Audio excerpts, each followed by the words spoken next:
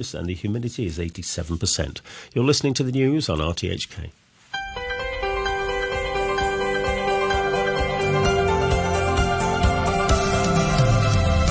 Backchat, I'm Jenny Lam. Hi, this is Karha. And today's program, we're talking about the latest suspected child abuse case. A 9-month-old baby girl was found to have blood clots in her brain 3 days ago. As of last night, she remained under intensive care at Tuen Mun Hospital. The babysitter who's been taking care of the girl has been arrested on suspicion of child abuse and released on bail. The 33-year-old woman was trained by an NGO as part of a childcare project subsidized by the Social Welfare Department and had only started work this month. The Secretary for Labour and Welfare, Chris Sun, said the government is very concerned about the case and will review the guidelines and training requirements for child minders to see if there are any areas that need to be strengthened or improved. So what kind of training is usually given to child minders? Is it enough? And after 9:45, we will look at a new pet-friendly ferry service launched between Tseung Kwan O and Sai Wan O. And we'd love to hear from you. So do call us anytime on 233 88 266 and join the conversation. You can also contact us on WhatsApp on the number 6899 8518. So again, on WhatsApp, the number is 6899 8518. Of course, you can comment on our Facebook page or email us, which is on backchat@rthk.hk. We'd love to hear from you. Program is called Backchat. Please join in the conversation.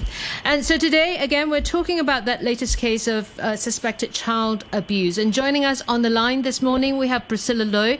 She's a child advocate and former chair of the Hong Kong Committee on Children's Rights and a former member of the Hong Kong Commission on Children. Good morning, Priscilla Loy. Good morning. And also with us this morning is Dr. Patrick Chung. He's a chairperson and executive committee for Against Child Abuse. Good morning, Mr. Chung. Good morning. First of all, Priscilla Loy, were you surprised by this latest case? So let's go over what happened to this little girl. She was the helper for the family had gone on leave. The parents left her with a lady who had been trained by Yan Oi Tong, which is one of the NGO that took part in this social welfare scheme of providing childcare basically in the neighborhood. And the father left the child in the morning, came back. Well, rather at 2 p.m., the father was told that the child there was a problem after a bath, and she had found the child unconscious. So, and the woman who took care of the baby was taking care of two children at home. One was her baby's son, who was 2 years old, and the second one, the victim in this case, a little 9-month-old girl, was also in the house. So, Priscilla Loy, what do you make of this case? Well, I think you would agree with me that it's heartbreaking and it's infuriating because such a young soul has not been properly handled and that has been pressing needs unmet in our society. And I'm sure our general public and members would agree with me that by no means cases like this is a single isolated incident, because the previous cases in residential childcare centers are equally disappointing and sad. So I think this is the right time. This must be the time for reform for early childhood care and education and services. Right, while our government, I must say that, while our government is swiftly acting to rescue our economic situation development, putting budgets and time and action and forming high-profile committees with the involvement of senior government officials, they must do similar concerns and actions for the survival, development, protection, and participation of our very young, especially our children, the very young and vulnerable ones. Yeah, so this program under which the nanny was working, basically they go through an NGO, they go through, a variable number of hours of training, and they pay $25 an hour.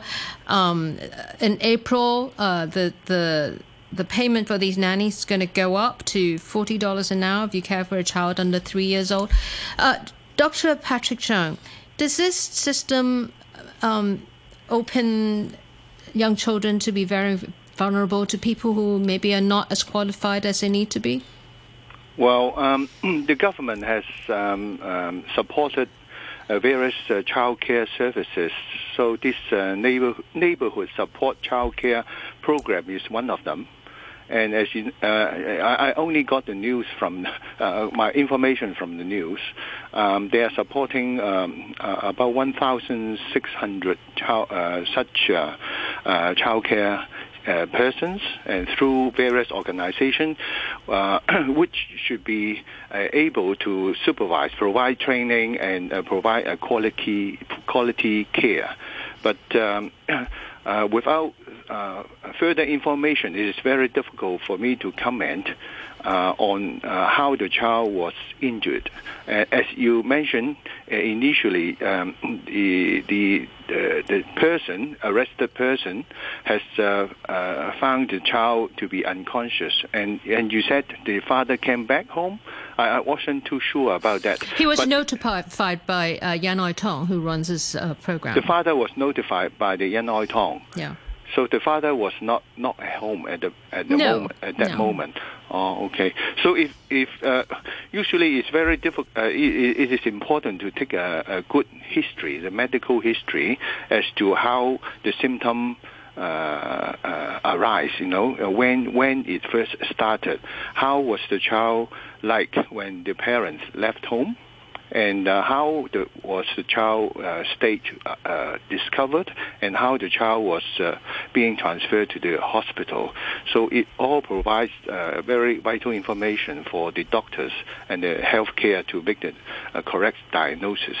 So without such information, it's very difficult to comment. That's my comment on that.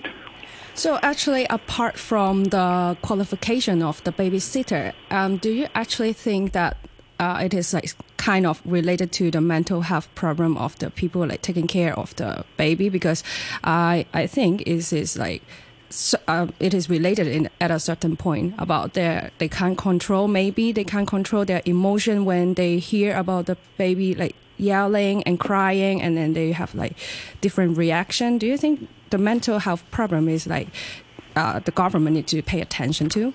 Yes.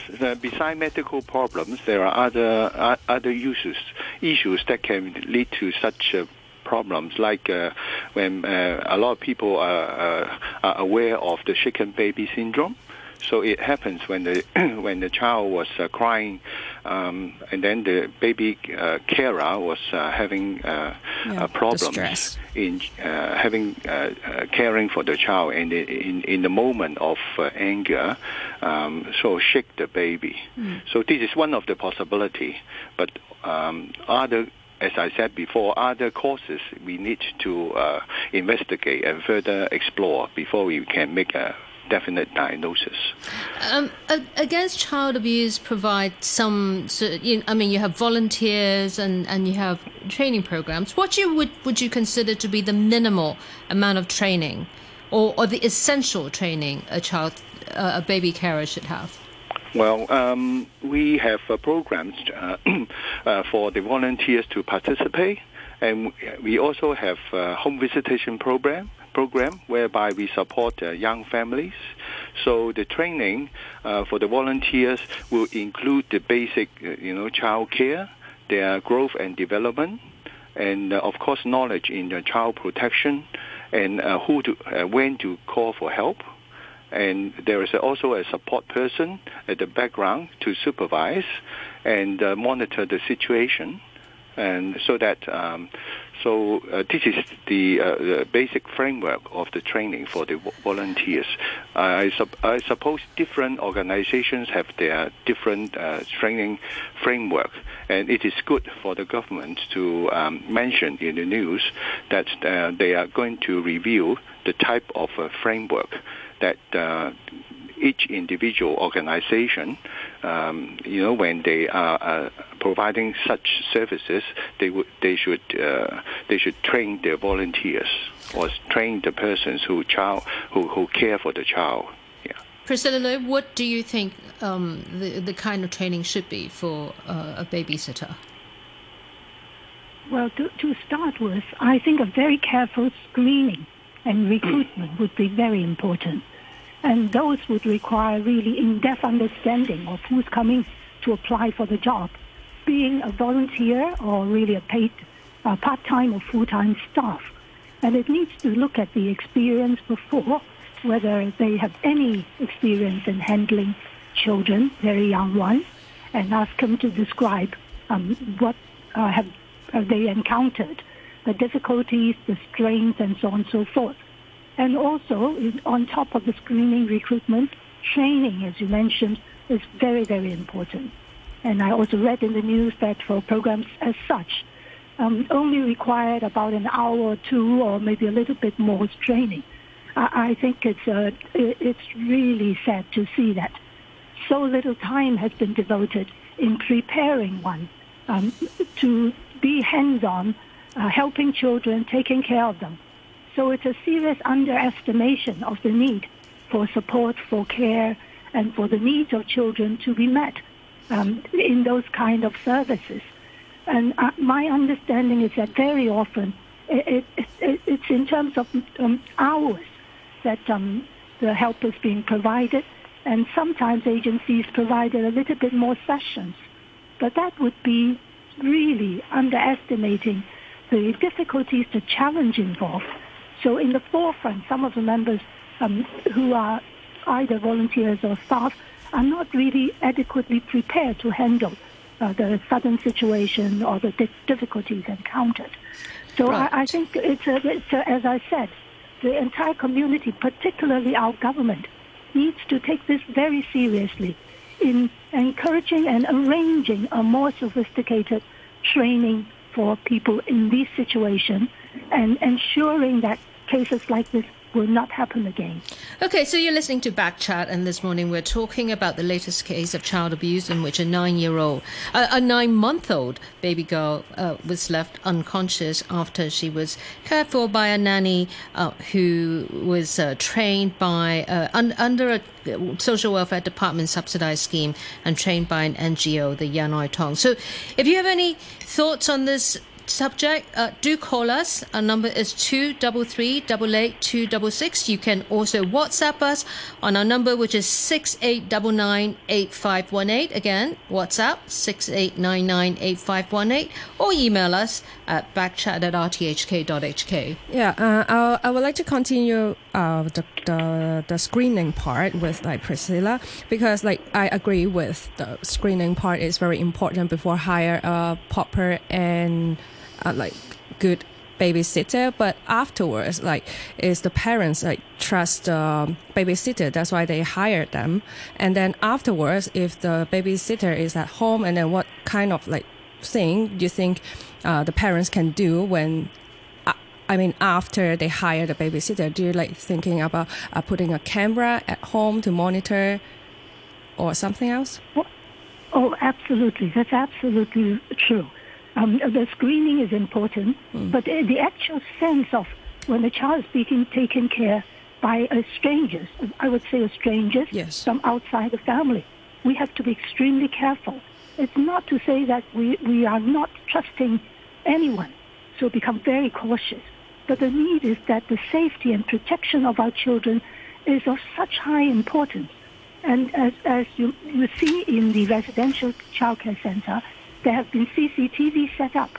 And now there have been all kinds of IT systems helping us to actually monitor and see what's happening, or to check and see it.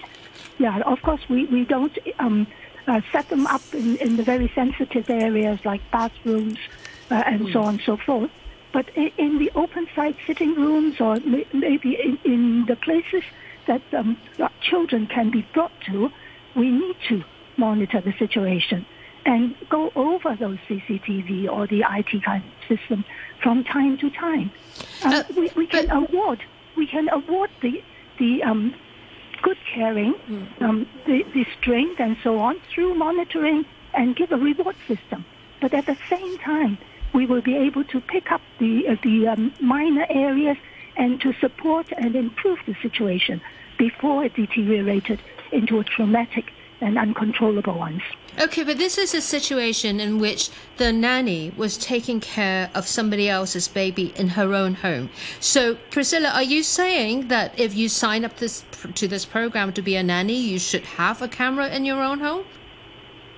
Well, it really depends on the situation and depends on how you monitor. Yeah. Talking about the training session, in fact, it would be important for the practical elements, like cases handled, difficulties, and so on and so forth, if they are videotaped and if there are kind of trainers, experienced ones who have encountered all those, during the training session, we can provide them, provide the videos, provide the training survivors who manage to share their experience. So those would be practical elements to strengthen the one who is going into the job. And on the next move would be supervision. I think that for this kind of nanny services, I don't believe they have put in the kind of very close-up supervision. First of all, prior service allowing them to kind of have an observation, or in the service have somebody coaching them. I think these kind of services would be important in strengthening the one who's in the forefront and alerting them to the importance of proper care and protection for our very young. Okay, so one of our listeners, Henry, has written in, and he says he admits he has no medical training, but he is saying that having a blood clot in the brain must be due to some serious heart insult to the head, causing, the blood clot. And he thinks, the listener thinks, that it could only be due to willful action or action totally outside the scope of childminder's training she had received. Now, we do not know, Henry, or what caused it. Was it willful? Was it an accident or whatever? The child is still in intensive care. The carer has been released on bail. So there will be some kind of legal process. So we're not going to speculate on what caused this. But Patrick Cheung, you against child abuse, you have a lot of volunteers, and Priscilla Loy is saying screening of what kind of people go into this kind of childcare programs is important. Do you have a screening process for the volunteers? Well, yes, there's an intake. There's an intake interview in which our social worker will talk to the potential volunteers about their past childcare experiences. And of course, during the interview, the social worker should be able to elicit any sort of behavioral or mood problems of the potential volunteers and make certain judgment on that. And also, talking more on this screening. For our workers, we ask them to have a sort of a previous offender check, but not for all volunteers. We hopefully sort of beside the staff, we are looking into sort of more stringent screening of the volunteers, and also close monitoring by the case social worker is very important, and also on site, sort of if the volunteer could be supervised on site by the social worker, it will be also a good and periodic check as well. Right. So So the scheme under which this child was hurt, these are not volunteers. They paid a very minimal amount, $25 an hour. Yeah. And now they're going to increase that amount to $60 an hour in April. Do you fear that this is going to draw in more people who are ill-qualified and just in there for a bit of money in the pocket? I think it is the gesture of recognition of their good intention to help in childcare for the needed families. As I understand, it is about $40 or $60 per hour for younger infants. So it is not a lot of money. And I think we have to make a balance. We have to make a balance to sort of to raise awareness of the needs of the different families, so that there are more people coming out to help in child care for the needed families. So. Okay. So apart from the screening part and also the salary part, so what do you suggest the parents should pay attention after hiring a babysitter? Well, I think the parents should work closely with the monitoring organization, and also before handling the child to the child care person. You know the state of the child, of the care of the child, and when you pick up the child, you need to check if the child is behaving normally, feeding normally, any bruises on the skin, etc. So anything that raise your suspicions, you need to ask for a reason. So unfortunately, we need to do that when we're placing our young children with sort of strangers in quotation mark. So. Or actually, it's better to send the baby to daycare center or something. It costs more money. Yeah, certainly. If there are daycare centers that can have a placement or available, it may be an alternative. Yeah. Yes, but they do not offer flexible hours, you know, and also the age range you need to consider. The NSCCP, the Child Care Support Service, they provide up to age 9 or something like that, as I can remember. So daycare center, they may not be able to support that. So the different child care facilities or support we need to explore and also need to strengthen. Yeah. So, following this case, the lawmaker for the welfare sector, Teck Chi-yuen, he felt that there needs part of the problem is that no standard guidelines were provided by the Social Welfare Department when this service was launched, and he's saying that the organisations, the NGO involved, should carry out visits to the potential carers' home before they are matched with the family. Priscilla Lloyd, is that a good suggestion?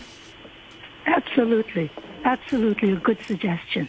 And as I mentioned, we need an awakening to the reform in the service of early childhood education. Earlier on, you mentioned about parents. I think parents require support and education in the forefront from the very beginning. And for the Against Child Abuse, years back, have taken back one important program, which is home visitation for the early start for the newborn families. So we are saying that to really ensure prevention is better than cure, we have to put it into action. And it needs budget, it needs personnel who are really care and concerned. And I don't think we should take advantage of those who are who have the care and concern in giving only a $20 or $40 per hour. That is really insufficient recognition and support. But of course, for the say families who need the funds and who are concerned, they're willing to do that. But I think we need to improve in those kind of support and services. Yeah, Patricia, I know you have to leave us at 9:30. So, any other thoughts that you might have on this case? Well, on the home visitation program, I think it is very worthwhile for the government to explore whether they will support such a scheme, because overseas experience has told us that home visitation, especially for the at-risk families, will dramatically help in the occurrence of child maltreatment, and also for example, medical attendance, and also in other social indicators indicators. Okay. Thank you very much, Patrick Chung from Against Child Abuse, and Priscilla Leung will be staying with us. We'll be back after the news, but let's have a look at the weather. It's mainly cloudy today. A few light rain and mist patches in the morning. The maximum temperature will be around 20 degrees during the day. Moderate easterly winds. The outlook is for weather that will be relatively humid in the next couple of days. It will be warm and brighter during the day and windier on Saturday. Currently, the outside temperature is 18 degrees Celsius and the relative humidity 86%. And here's Barry O'Rourke with the news. The US Secretary of State, Antony Blinken, has said the White House's response to a drone attack which killed 3 American troops in Jordan could take a number of forms and be sustained over time. Washington has blamed Sunday's attack on Iranian-backed militias, though Tehran has denied involvement. The United States, Germany and France have condemned calls by some Israeli government ministers for the re-establishment of Jewish settlements in Gaza.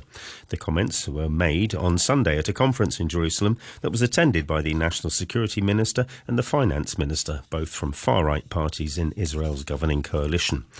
And the tech billionaire Elon Musk says his Neuralink company has successfully implanted one of its wireless brain chips in a human for the first time. It's hoped it will be an interface with the brain and will allow people paralysed in all 4 limbs to control devices with their thoughts. We'll have more news at 10 o'clock. Many friends ask me why I'm so determined to do exercise for at least half an hour every day. Well, if you try it, you'll know why. It's all about sweating. Every time I exercise until I sweat, I seem to overflow with joy and strength, and I feel great for the rest of the day. Come on, start doing exercise with your family and friends. You can visit lcsd.gov.hk for details of its recreation and sports activities. Concentrate on driving and pay attention to road signs. Always think twice before you step on the accelerator.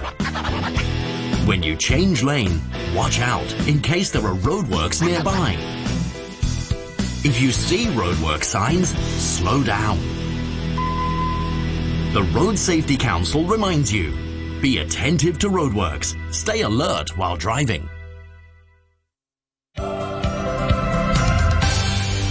Welcome back. You're listening to Backchat with Jenny Lam and Kaha. This morning we're talking about that latest case of child abuse in which a 9-month-old baby girl suffered a clot to her brain after being under the care of a nanny who came under a program organized by the Social Welfare Department. The nanny was taking care of the baby in her own home along with her two-year-old son. Joining us now on the line, we have Carol Sito with Save the Children Hong Kong, and also with us in this conversation is Priscilla Leung, from a former member of the Hong Kong Commission on Children. Now, please join us on this conversation. You can call us on 233 88 266 or WhatsApp us on 68998518. You can also email us on backchat@rthk.hk. But let's go to Carol Sito. Carol Sito, Save the Children Hong Kong. Now, you also have volunteers and training programs. What do you consider would be appropriate training for somebody who would take care of somebody else's child in their own home? Good morning. Hi. I think in this case it's a very tragic incident, as we know that, the government has this neighborhood support childcare program that has been running for a while, and the different NGOs run the services. In terms of training, for us at Save the Children, we take child safeguarding very seriously. So we offer those type of services to other organizations as well. In this case, we learned that it's the first time actually this nanny is doing this job. We don't know exactly how much training she has gotten, but in general, what we stress when we talk about child safeguarding is that, for any organization, you really need to be vigilant. You need to set a certain behavioral standard when you're interacting with a child. And that policy, the child safeguarding policy, should be in place for the organization. In terms of training for the staff, is not just training one time, also refresher training. In this case, especially as we know that this nanny has only, is very new actually, we would suggest, some kind of shadowing for the less experienced child carer, that you can actually shadow someone more experienced, or you can have some kind of a buddy system. So, before they become, very experienced, you can buddy up and have a more experienced carer supporting the less experienced one. Yeah. So there are different means. Right. So the legislators, among them Tan Ka-piu and Tik Chi-yuen, they're saying that there needs to be a more comprehensive training framework and guidelines. If the government is to draw up such a framework or come up with guidelines, Carol Sita, what do you think are the essentials? It seems to me that, for this program, there are different operators running it, and there doesn't seem to be a standardized training or requirement for this type of home-based care. So I think it would be very helpful in this case to have more rigorous standardized training. So, when it comes to training, it actually starts, all the way from the point of recruitment. When you recruit people, certain standards, certain considerations and criteria you should look for. People that have experience taking care of the child, and also the actual training for the staff. You should raise the awareness of different risks that they can cause to children, intentionally or unintentionally, so that they make sure the environment is actually child safe. And also, actually, after the pandemic, I think in the first half of 2023 last year, actually police have recorded 29% year-on-year raise in child abuse cases already, which is actually including the babysitter or their own parents or the domestic helper at home. So apart from the babysitter, they may need to have more training or screening session, which we have discussed from the last part of our program. And also, what do you think the parents should do, or do the parent need some more training before having a baby, or after having a baby, because they are one of the elements of having the child abuse cases? Yes, absolutely. Like you called out, I think these couple of years have been, very sad that we see, some of these, really cases coming out, that, whether it's happening in the home or residential care home or at centers or tutor centers. So I think there's really a wide spectrum of different parties that together we need to be much more vigilant when it comes to safeguarding a place, and also making sure that we are doing no harm to children. In terms of parents, you asked before, we always advocate for wider scale parent education. Positive parenting is very important. I think in Hong Kong, our society have this culture, this cultural norm that, sometimes parents themselves can use, physical or verbal humiliating words when they discipline children. So when it comes to parenting, there's a lot of education that we can share with the parents, how to, bring up a child and what is best for the child.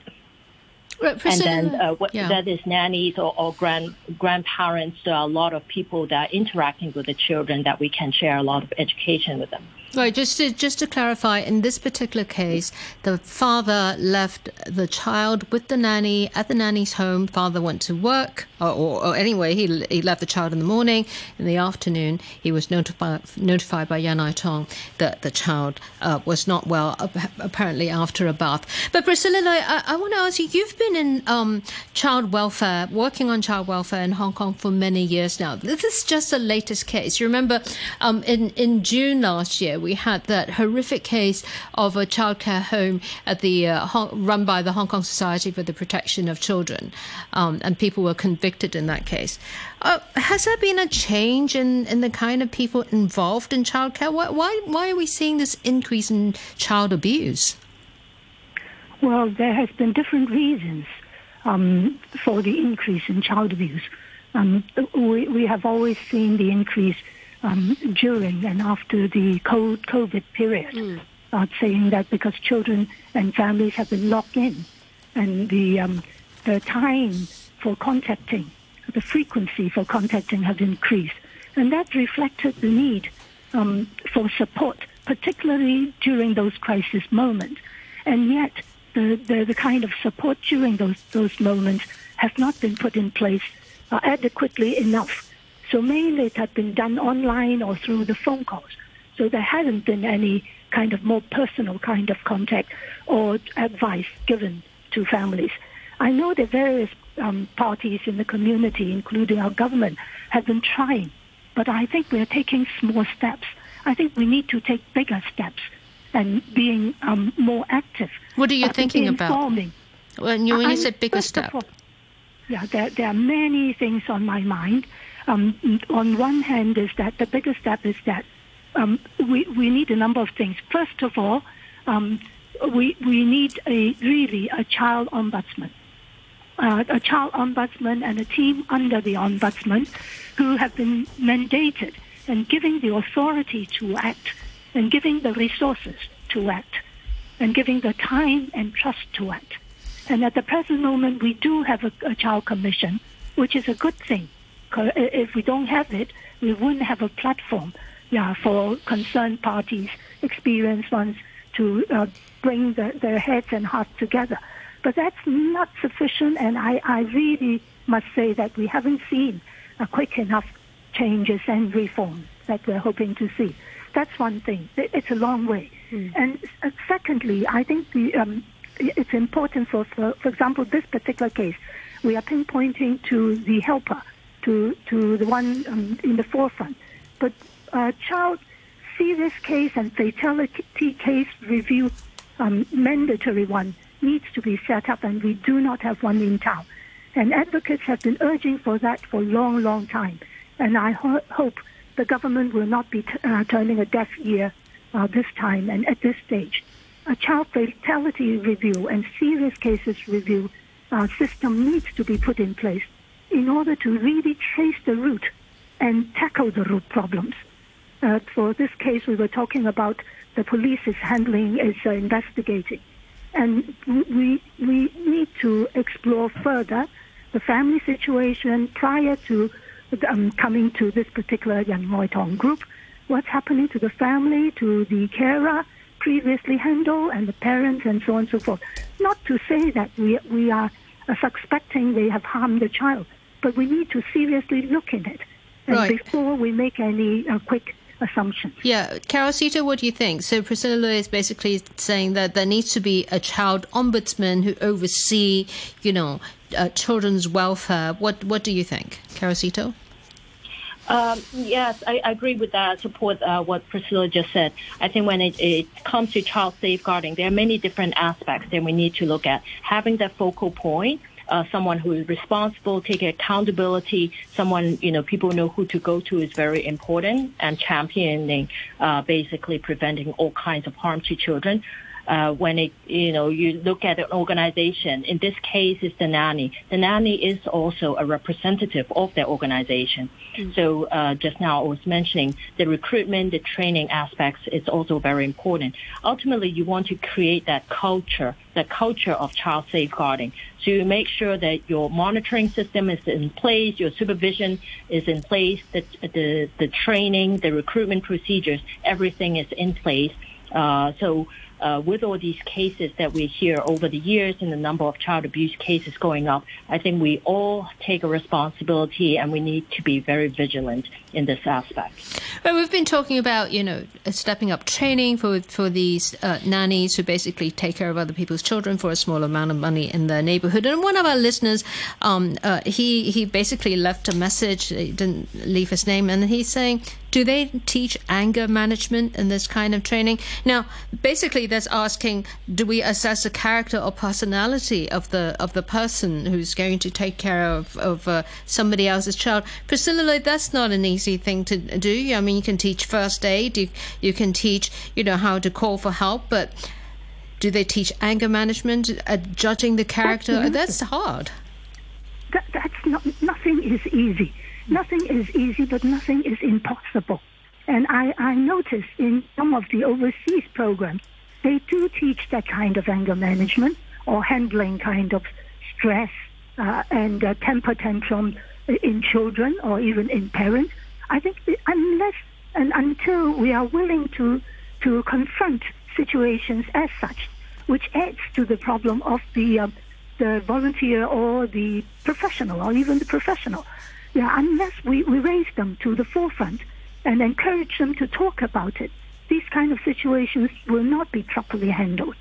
And as Dr. Sito mentioned, the child safeguarding is a very important area. And then the child champions and advocate agencies such like the Sito one have been urging for the government to take the lead to ensure all organizations, all parties, to put down their child safeguarding policy and train their staff, volunteers and personnel, executive members and so on, to see the importance of quality care for children and families. And I think the government needs to take the lead. I know our chief executive is very concerned about children, but sadly to say his hands are full. But he needs to see the importance in putting these into his policy address and into his budget, the speech or budget report, so that there would be sufficient resources and time spent to ensure our baseline, our future for tomorrow is solid, has good quality, and who's happy. In building a happy Hong Kong. Thank you. I think that's the essence. Thank you. And so, of course, the government budget is coming up in the next couple of months, and you're hoping that they'll allocate more budget to child welfare. Is that what you're saying? It's not child welfare. It's child's best interest. It's education, it's healthcare, it's welfare, all aspects. So a child perspective in that sense needs to be put in very seriously into the policy address, not just a few lines or even a paragraph or two, but it's that kind of perspective that our community needs to acquire in order to go forward and have a long-term vision. Thank you very much, Priscilla Loh, for joining us this morning. That's Priscilla Loh from the Hong Kong Commission on Children. She was a former member there. One last thing, Carol Sito from Save the Children. So Priscilla Loh is saying that we need to have a more sort of comprehensive approach to taking care of the interests of children. Now, Save the Children, of course, is a worldwide organization. Is Hong Kong behind in that kind of thinking and strategy in terms of taking care of the interests of children? I wouldn't say that Hong Kong is behind. I mean, each country, has its own dynamics, its own law. I think if we look at, just now you bring up the number of child abuse cases worldwide, we also see because of COVID, the families are at home and they're under stress. The risk of child abuse is higher, and we are seeing that everywhere. I think Hong Kong is making good steps. Just now you mentioned the legislation last year that is proposed for mandatory reporting of child abuse cases. That's really important. I really hope the government would expedite the passing of this law. And we should really set a culture and set the expectation for society that we cannot turn a blind eye when we see child abuse cases. Prevention is always better than cure. So we should do as much as possible, whether it's child safeguarding policies in organizations, positive parenting at the homes to prevent any kind of harm and violence to children. Thank you very much, Carol Sito, for joining us this morning from Save the Children Hong Kong. You're listening to Backchat. Call us on 233 88 266 and have your say. We're coming up to 10 minutes to 10. You're listening to Backchat. And now we're going to be talking about a new pet-friendly ferry service that's going to be launched between Tseung Kwan O and Sai Wan O. And joining us on the line, we have Angel Chong from the Sai Kung District. She's a District Council member of Sai Kung. Good morning, Ms. Chong. Good morning. Tell us a little more about this ferry service. Okay, so this ferry service actually goes between Tseung Kwan O and Sai Wan O. I think it's people are allowed to bring on pets and also their bicycle, but they have to pay for their pets, of course. Any kind of pet? Well, yes, actually, I asked the same question. I think any kind of pet, as long as you pay for your pet. I am actually very excited for this service, and because I am recently looking for a flat in Tseung Kwan O and looking for a better way to go like to the island side apart from the MTR. So I think it is better. So how do you think it's like, how popular do you foresee this new pet-friendly ferry service between these like two districts to become? I think it's going to be quite popular because it's definitely going to be more convenient for people who live around the area to transport across the harbor, especially during weekends when they want to bring their pets around or even with their bicycles. Not only does it benefit people who live in Tseung Kwan O, but also for people who live in Hong Kong Island, since the Tseung Kwan O waterfront park has a lot of family-friendly, pet-friendly, and couple-friendly area. For example, we have a bike lane, a sidewalk with an amazing view, a pet garden, and a lot of amazing restaurants. In the future, we do hope that we can add additional stops in between the current ones. Yeah, is it a unique service? Because I know there is another ferry service from Kwun Tong to Sai Wan O as well. So is that like not allowing pet or is only like Tseung Kwan O, this one is allowing the pet? Oh, I am not sure actually. Oh, okay. Well, what do you think of generally allowing pets on public transport? I mean, would you like to see them on the MTR, for example? I do. You do? Yeah, I think I'm like a big supporter for the generalization of pet-friendly public transport around Hong Kong. It's actually been a topic that had been widely discussed like over the decade, and it's now not very convenient for you to travel with your pets, and I think that has to improve. What about for people who don't like animals? There are people who do, they go into the MTR and they would really not like to see a dog sitting next to them. That's why I think that there should be a special cart for animals. Like for that cart, you can bring in your pets, you can bring in animals, and for other ones, they're not allowed to go in. And I think that's like the best way for to balance out different interest groups. I have a beautiful dog. His name is Hamilton. And whenever I see places that says pet friendly, I don't think they're referring to him because he's very nervous. Now, how do you make sure that it's safe for the people who would really like, to take their young children on a ferry on the MTR and not be threatened by a nervous dog? I think it actually, it's how do I say this? I think communication is very important in this area because I think that we do need some time to make adjustments, like even for the pet owners to bring out their dogs, like they need to train their dogs and the behavior training and not to let their pets scare other kids or other passengers. I think that's very important in the first place.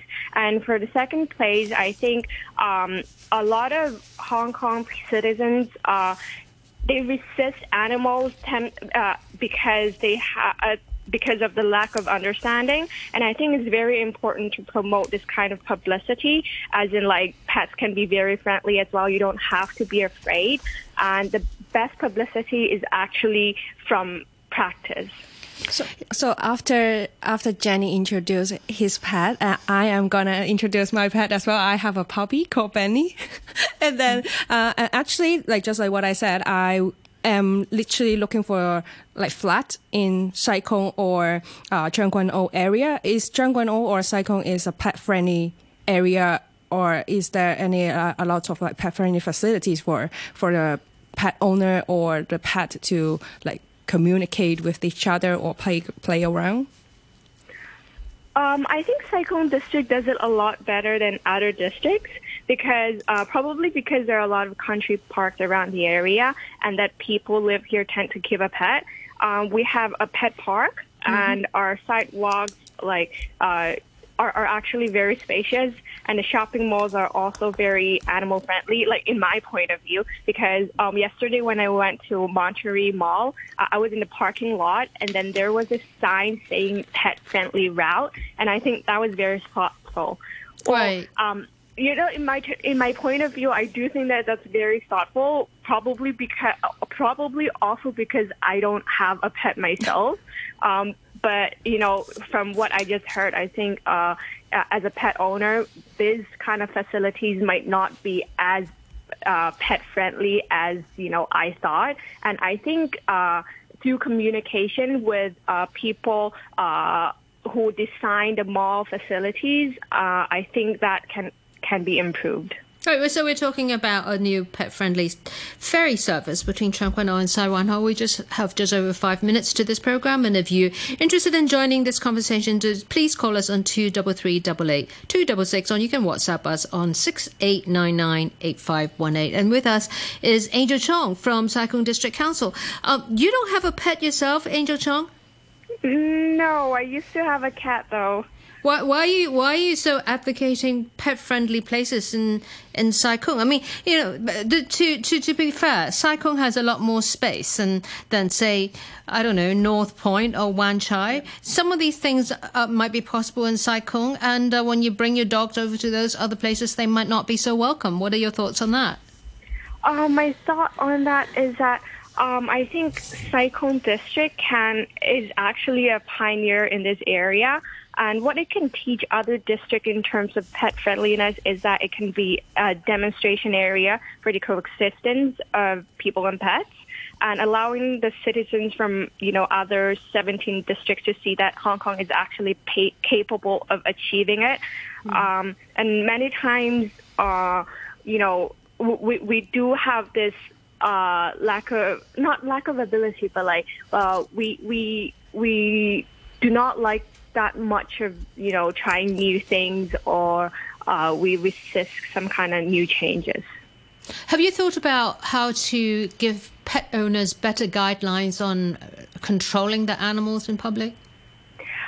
Yes, actually, this was one of my plans for the coming year, as in working with animal organizations and associations as to teaching how pet owners can train their pets, and allowing them to bring out to bring their pets around the area.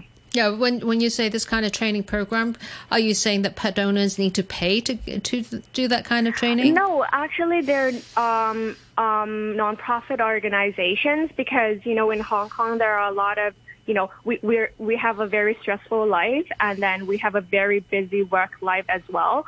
And a lot of people have emotional problems, or they're very stressed. And I think having a pet does actually help them to relieve this kind of stress, and, get a healthier life, and be in a better mood. And for people who have emotional, difficulties, can actually resolve these kind of problems by getting a pet. And I think a lot of Hong Kong people do not have this awareness of, this can be one of the solutions. And I think in the future, we can work better in promoting this. I'm thinking more about being responsible towards animals' behavior. So in some parts of the world, for example, there are signs everywhere to say that please put your dog on a leash. Or in some parts of the world, a dog actually has to be qualified to be walk off a leash. Have you thought about how we can introduce that kind of program in Hong Kong? We actually already have that in Hong Kong. You can get your pet qualified, and it has to achieve a certain guideline for it to walk without a leash. Where do you do that? The Hong Kong government does have a program for that. I read about that. You can search on it online. Okay. So, let's talk about the new ferry service again. So, how long does it take from Sai Wan O to Tseung Kwan O, or in reverse? It takes 15 minutes now with the ferry line. Okay. Do the pets have to pay? The yes, owners, is the same amount of money for as a person. Oh, okay. So how much is that? That would be, I think, $16. Oh, do you need if I bring my pet to enjoy this new service, do I need to fill in the form in advance? Because whenever I need to go to Landmark Island or something, and I need to fill in a form. Oh, no, you don't have to do that. All you have to do is to bring your pet on board onto the ferry and pay for your pet. All right. Well, thank you very much for joining us this morning. Angel Chong from Sai Kung District Council talking about the new pet-friendly ferry launched between Tseung Kwan O and Sai Wan O. We're coming up to 10 o'clock. Thank you for joining us on Backchat this morning. I'm Jenny Lam. And I am Karha. And our producer today was Raphael Blatt.